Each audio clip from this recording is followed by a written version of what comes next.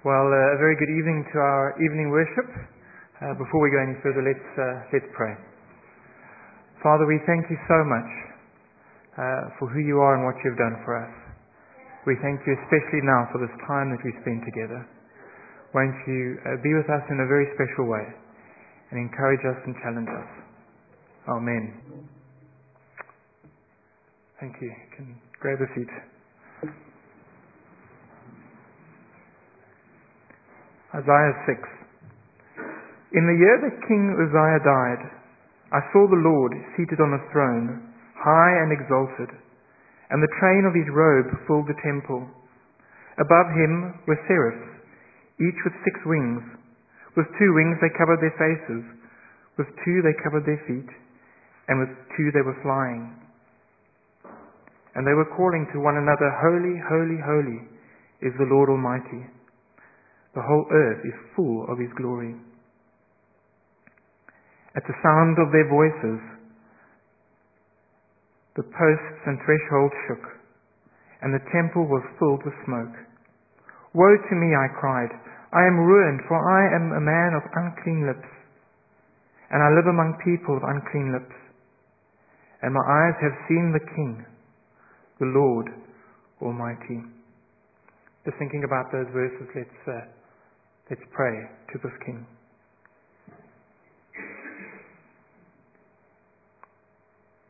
Father, you are Lord. You are King over all creation. And you rule, and nothing happens without your consent. Lord, you are exalted by angels. You are Lord Almighty, more powerful than anything and more loving a Father than any earthly father could ever be. Father, your glory fills the earth. Help us to see it more clearly. Father, like Isaiah, we are unclean, and we too deserve to be ruined. But we praise you and thank you that through Jesus we can and will worship you here on earth this day and in eternity at your throne. Father, you are holy, holy, holy, and you deserve our praise. Hallelujah and Amen. We're going to read from Habakkuk chapter 2.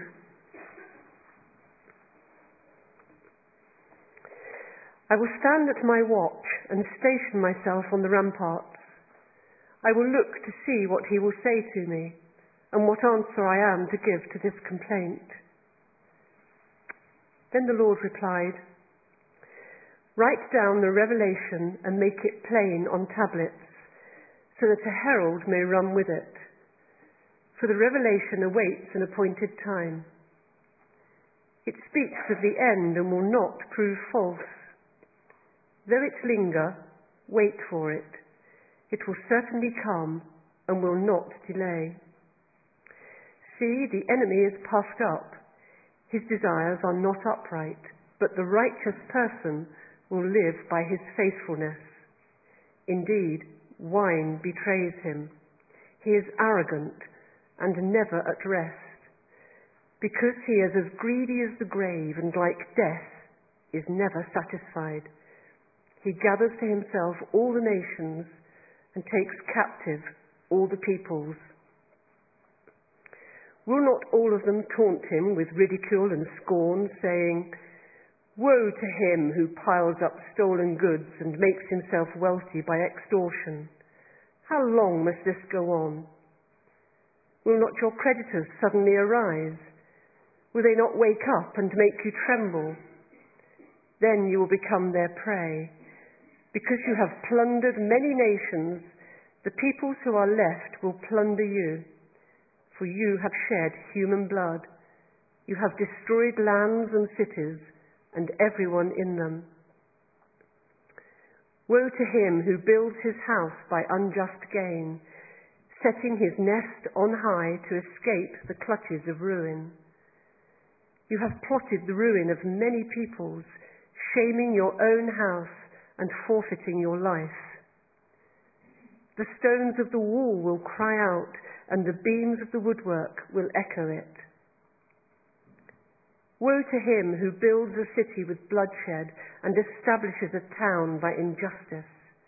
Has not the Lord Almighty determined that the people's labour is only fuel for the fire, that the nations exhaust themselves for nothing?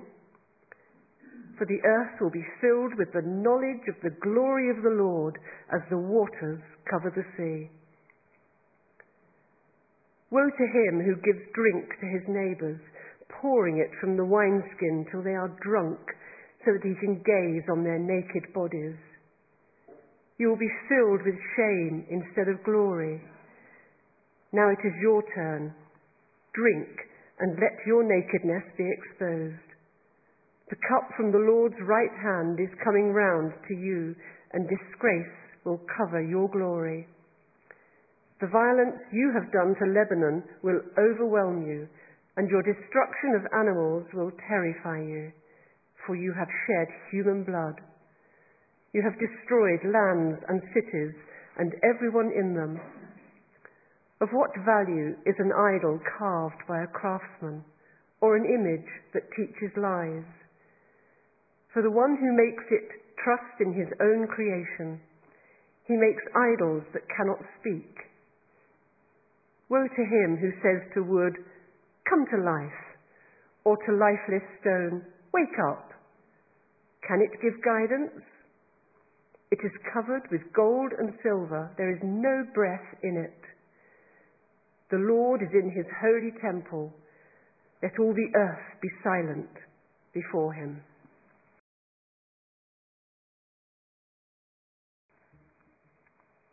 Well, I suppose our experience of waiting depends what we're waiting for. If it's the post lady you're waiting for and you've had recently tests at the hospital and the consultant says, "I'll send you a letter with the results," you're waiting with anxiety. But then there's a different kind of waiting, isn't there? If you're expecting these ladies to arrive, you're waiting for something much more cheerful and something much more wonderful.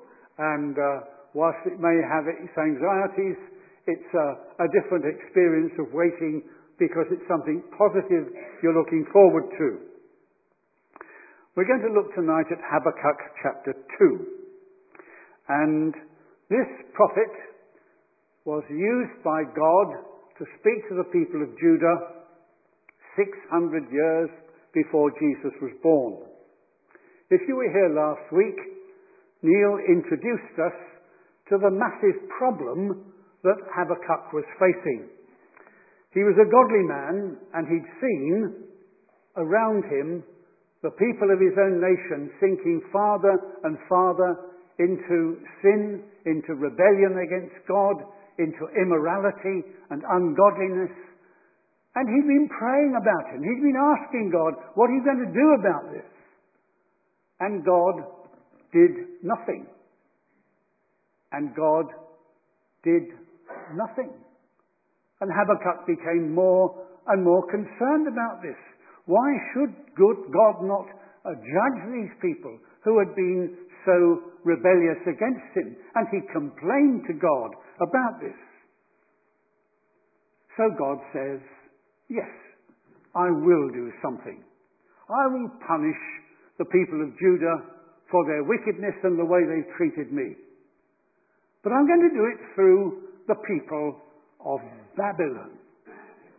Now, if that was going to be some help to Habakkuk, it certainly wasn't, because the people of Habakkuk were far more godless than the people of Judah. They'd been living in defiance of God's standards, ignorant of anything to do with his goodness and his grace, and the idea that a holy God should use an unholy people to do his work was not only unexpected to Habakkuk, it was confusing to him.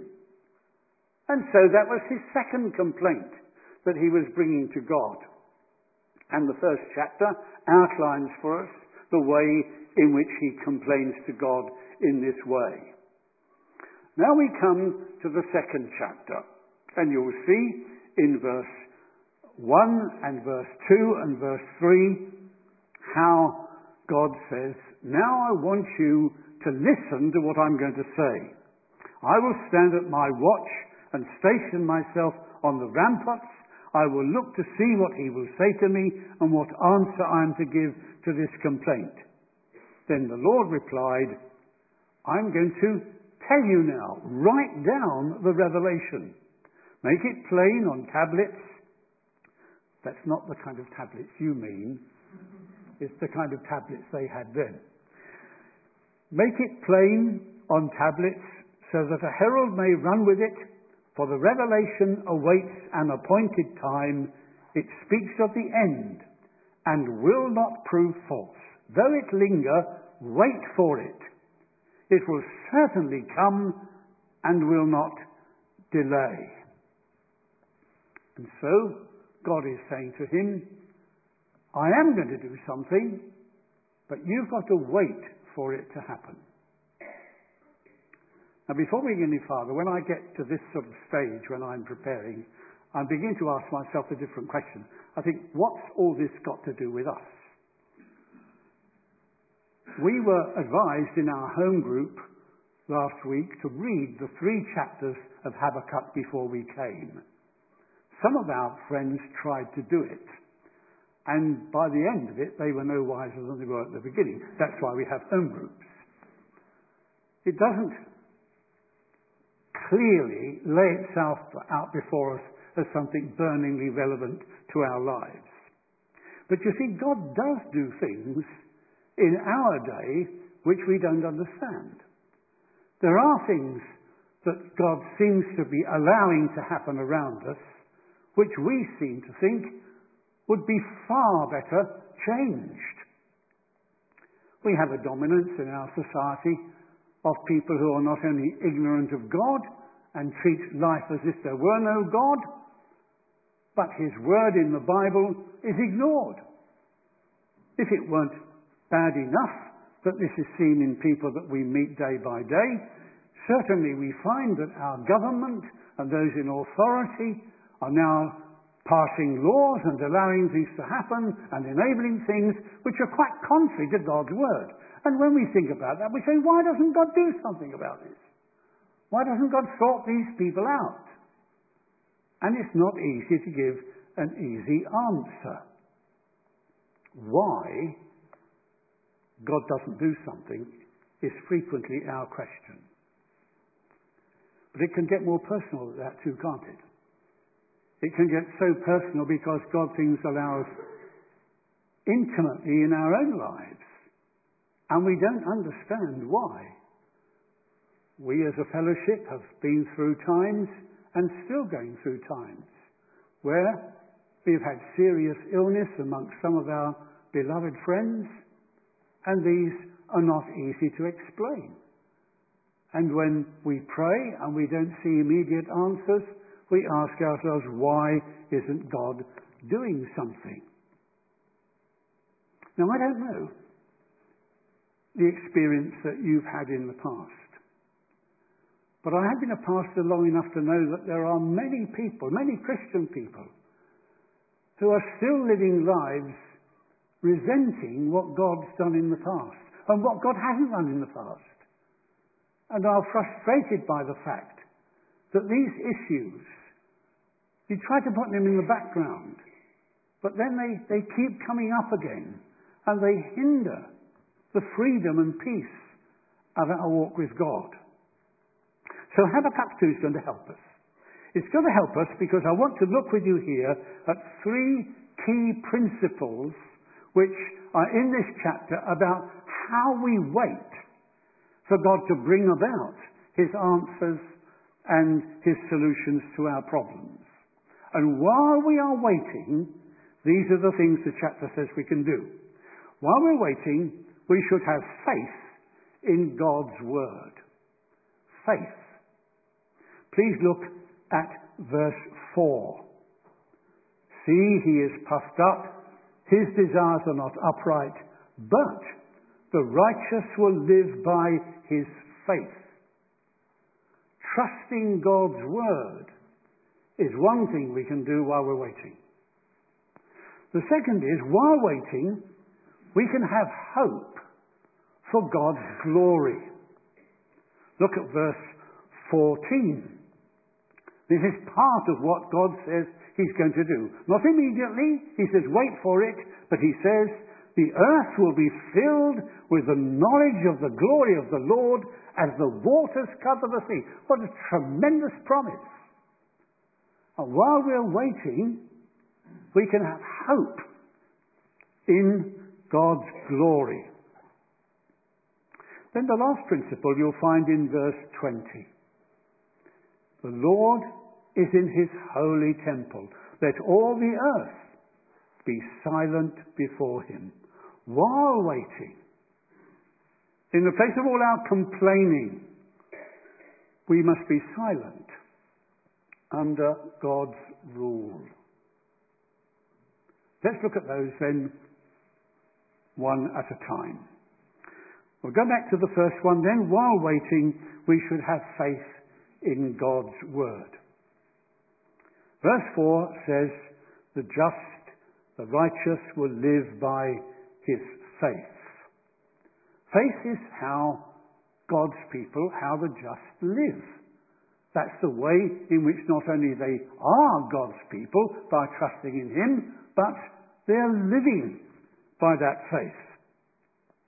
Now the contrast in this verse is between the people of Babylon, puffed up with desires that are not upright, and the people of God, who are living by faith.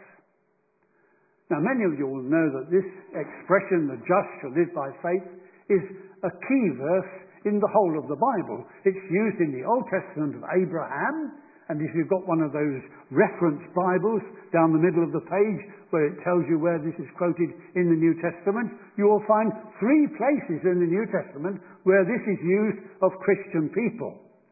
This is how people are made righteous, declared just before a holy God by faith, by believing in the Lord Jesus Christ. And the world is divided, as we know, into the people who are believers in Jesus and the people who are not. And that's a very, very important distinction.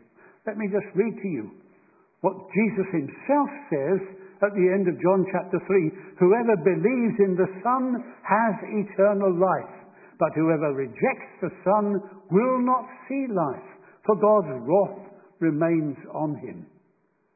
The difference between having eternal life and having God's wrath remaining on us is faith, is believing in Jesus. And that principle is here in Habakkuk, and it's here in the Old Testament and in the New Testament. This faith is not just something which we once have, we trust in once in our lives, but it becomes our whole life. The just shall live by faith. And we live in praise, and we live in worship, and we live in gratitude, and we live in love, and we live in obedience to him, because that's how the just live. And we may be very different in temperament. We may be different in race and culture and nationality. Certainly we will be different in our view of politics and many other things. But what unites us is God's people, the just, the righteous, are living by faith. Look at what God says in verse 3 about his word. The revelation, that's what he's going to say, awaits an appointed time. It speaks of the end. It will not prove false. That's why we believe it. It's God's word, and it will not prove false. Though it linger, wait for it. It will certainly come and will not delay. There's certainty because it's God's word. And that's why we trust him. But don't forget why we're looking at this. That faith is despite our having all these questions. Habakkuk had these questions, these complaints that he cried to God about. While we are waiting, while we are believing, we still have questions that arise in our lives. Now, if you have questions about God and his word, you're in good company. Lots of people in the Bible had questions. Abraham questioned God. Moses questioned God. Job questioned God. John the Baptist questioned God. Peter questioned God. The Apostle Paul questioned God. There are many in the Bible who have questions at the time while they're believing. Because it's while we're waiting that we're believing while we still have questions. But because it's God's word, it's trusting Him, that's what faith is all about. But it's also faith despite all that we can see happening. Habakkuk was looking around him. He was looking at the nation. He was looking at the Babylonians. He was looking at the things that were happening. And he says, how can I square what God is saying with what I'm seeing? And that's the difference between the person who believes. The person who has faith is the person who says, I trust God even though I can't see how it's all working out. What he saw was not rational, it didn't make sense to him. But you know what the Apostle Paul says in the New Testament? He says, we live by faith, not by sight. That's very important, isn't it? We can't always see the way things are working out. If we decided our attitude to God and life and everything by what we were seeing, then we will be in serious trouble. We live in an age where the image has become everything, hasn't it? What profile people have, what people see. We have not only films and TV at home, we carry them around on our phones, and we can have them wherever we are. People are always talking today about what they can see. You read in the magazines, 50 things you must see before you die. But you see, the Christian believer is not believing in what he can see. Let me just read to you for a moment what we have in Peter's letter. This is the Apostle Peter writing, and he says in 1 Peter 1:8, though you have not seen Christ, you love him. And even though you do not see him now, you believe in him and are filled with an inexpressible and glorious joy. You don't see him, but you believe in him. Faith is seeing Christ in our hearts, even though we can't see him with our eyes. So that's the first principle which I take from Habakkuk 2 to help us in waiting. We're waiting, but we are trusting. We have faith in God's word. Now I want to go to verse 14. For this is one of the biggest promises in the whole Bible. While we are waiting, we can hope for God's glory. For the earth will be filled with the knowledge of the glory of the Lord as the waters cover the sea. Now, quite a lot of this chapter is full of warnings to God's enemies. There are 5 woes here. And even verse 13, immediately before this, says, has not the Lord Almighty determined that the people's labour is only fuel for the fire? The nations exhaust themselves for nothing. But the contrast is for what he's going to do with the nations and what God is going to do to display his glory. The incredible optimism of this is because Habakkuk is actually quoting another prophet.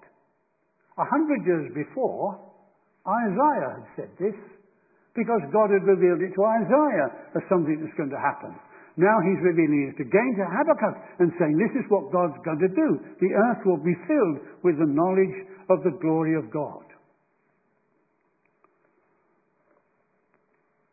Glory is a short word, but it's a big word.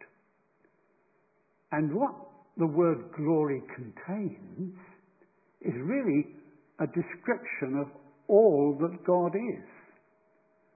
It has to do with the fact that God's character is not kept in himself, but is displayed. It's the shining of God's glory.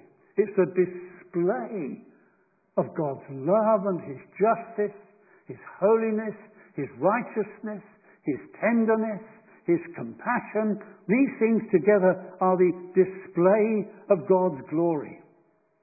We're told that the angels in heaven can see the glory of God.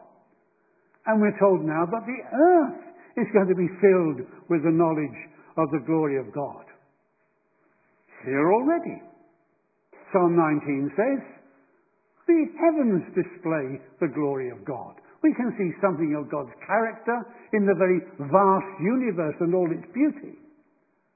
There's more too, isn't there? Do you remember how when Paul is talking about the gospel and the power of the gospel in 2 Corinthians 4, he says this, God who said, let light shine out of darkness, he made his light shine in our hearts to give us the light of the knowledge of the glory of God in the face of Jesus Christ. Here and now, we see God's character, his reality, the shining out of his glory in the person of our Lord Jesus Christ. And here, Habakkuk is saying, this display of God's glory is going to be spread universally. It's going to be completely displayed to fill the whole earth. Now, we do have in the Old Testament instances of God's glory being seen in the temple, so that the priests at some points couldn't fulfill their duties in the temple because the glory of the Lord filled the place. But here it's not just a temple that's being filled, it's the whole earth being filled with the display of God's glory. And so we're faced with a very interesting question. When is this going to happen? Does this mean that one day everybody will be converted? Does it mean that all these enemies of God are going to become Christians? Is that what it means? Well, the Bible doesn't ever say that, does it? Otherwise the day of judgment wouldn't mean anything at all. But what the day of judgment does mean is that when God reveals himself and his justice against those who are his enemies, as Babylon is here castigated for what they have done, and God says what he will do with them, the day of judgment is going to be, tragically and awfully, the punishment and the removal of those who are his enemies. When Jesus returns, the display of his glory will be that all the false gods and all the threats of Islam that we see around us today, all those threats from the people who put their confidence in economics and money will solve it all, those who ignore the Lord Jesus Christ and his truth and the truth of the Bible, sadly they are going to be facing the judgment that they have chosen. They have chosen a way apart from God. And God will remove them from his presence. And so, this is a promise that when that has happened, God alone will stand triumphant and his glory seen across the whole earth. But it's better than that. For if you look at the text, he says, the earth will be filled with the knowledge of the glory of God. And that's showing that we shall actually experience that glory. The word knowledge in the Bible doesn't mean merely head knowledge. It's just not learning your tables as a child. When Adam knew his wife, Eve, it was the intimacy of oneness, of experience. And the knowledge of God is the very essence of eternal life, John 17 says. It's to know God and to know Him in that glory of His nature being revealed to us and enjoyed by us. You see, Jesus uses the picture of judgment, doesn't He? In a very simple way that people of His day would understand. He talks about the sheep and the goats, and He says they're all mixed up together, and when the day of judgment comes, He will take the sheep and separate them from the goats. But what does He say will happen? The goats will be taken from Him and destroyed, and those who are left will be all His sheep. This promise is about the day when God's people are together, and it's said to be here on the earth filled with the knowledge of the glory of God. It won't be the earth as it is now. It will be a new heaven and a new earth. But it will be a place and a realm and an eternity in which God's people experience the knowledge of the God forever. The book of Revelation is full of about understanding of this for us.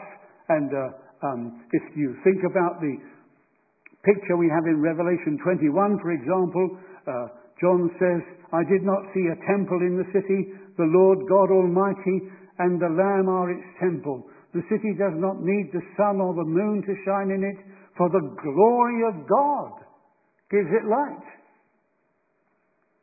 Nothing impure will ever enter it, nor will anyone who does what is shameful or deceitful, but only those whose names are written in the Lamb's book of life." And while Habakkuk is waiting, God says, this is what you're waiting for. This is what I promise you will happen. It will certainly come. It will not prove false. What a difference it makes to us, doesn't it? When we're waiting with certainty of what the outcome is going to be. One more word about that before we pass on, however. My friends, this is the gospel we have to offer to our generation, isn't it? This is what we say to the people who are struggling and the people who are uncertain about what's happening and who do grapple in their minds with what God is doing. We are saying there is a glory to come. It's eternal. And it's found in Jesus Christ. That's the gospel that we bring to them. I must move to the third point, and that is that while waiting, it tells us in verse 20, we must be silent under God's rule. We must be silent under God's rule. The Lord is in His holy temple. Let all the earth be silent before Him. You see, this is another contrast at the end of the chapter. He's contrasting the idols of the Babylonians. What value is an idol? Verse 18. A man has carved it. It teaches lies. He who makes it trusts in his own creation. He makes idols that cannot speak. Woe to him who says to wood, "Come to life," or to a lifeless stone, "Wake up." Can it give guidance? It's covered with gold and silver, but there is no breath in it. But, in contrast, where is the Lord? He is exalted in His holy temple. This is not the temple on earth. This is the temple in heaven.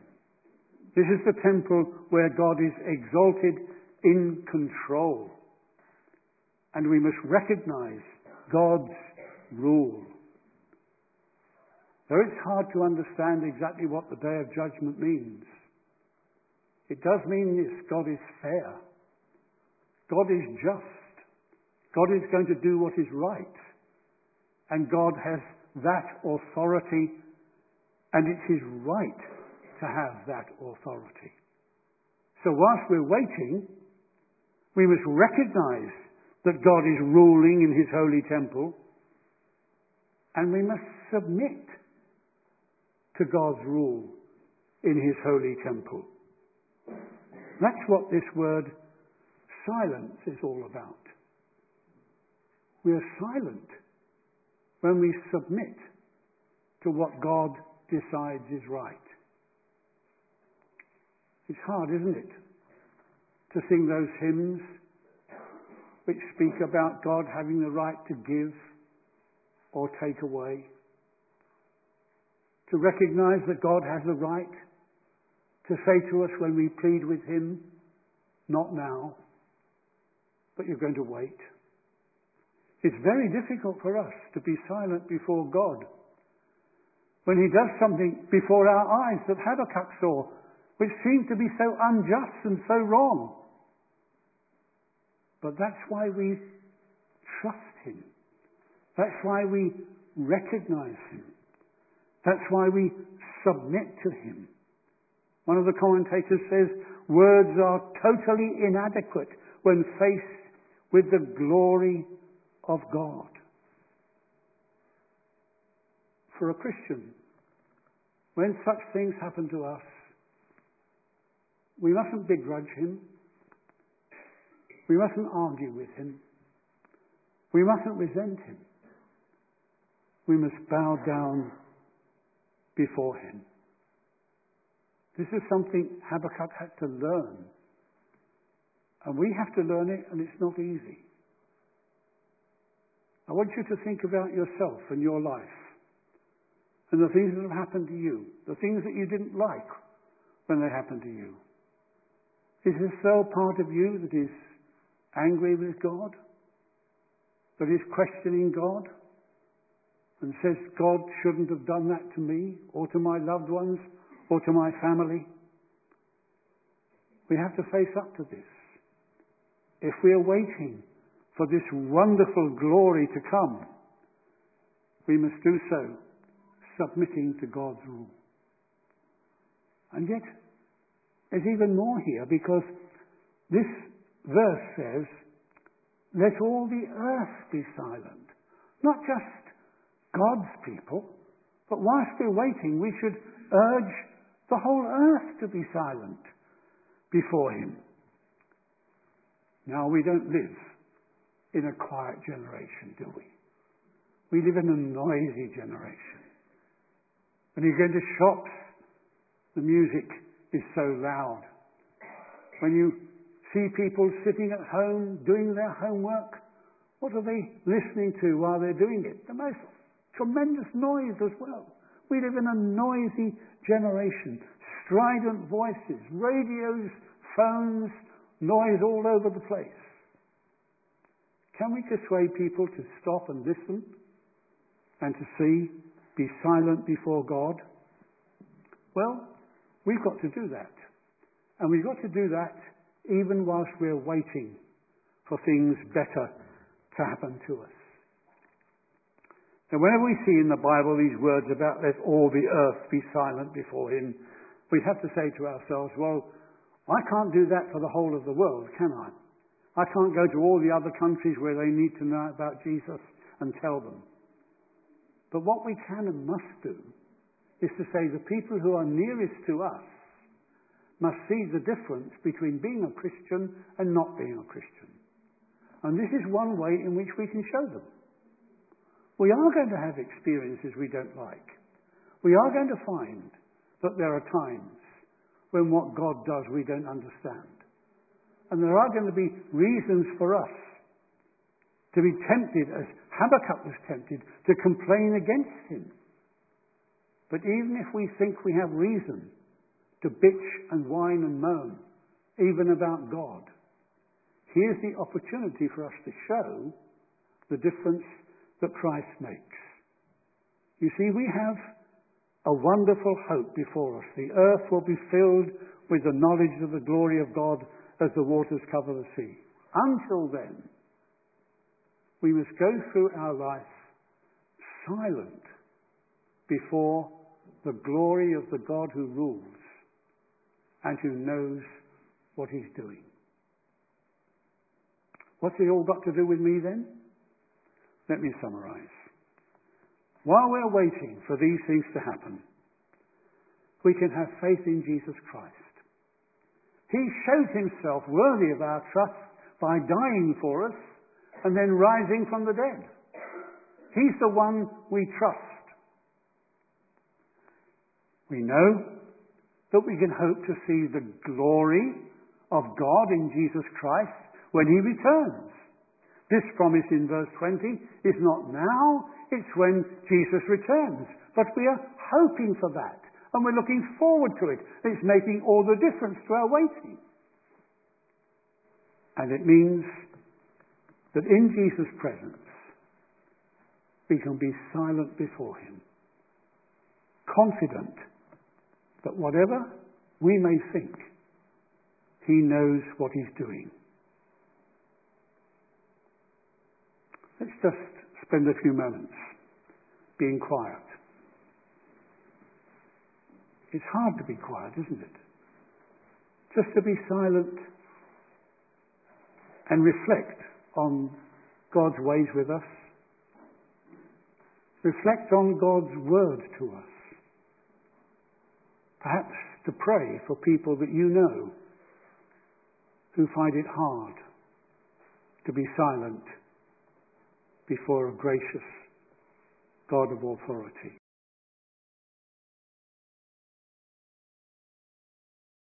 The Lord is in his holy temple. Let all the earth be silent before him. And may the God of hope fill you with all joy and peace as you trust in him, so that you may overflow with hope by the power of the Holy Spirit. Amen.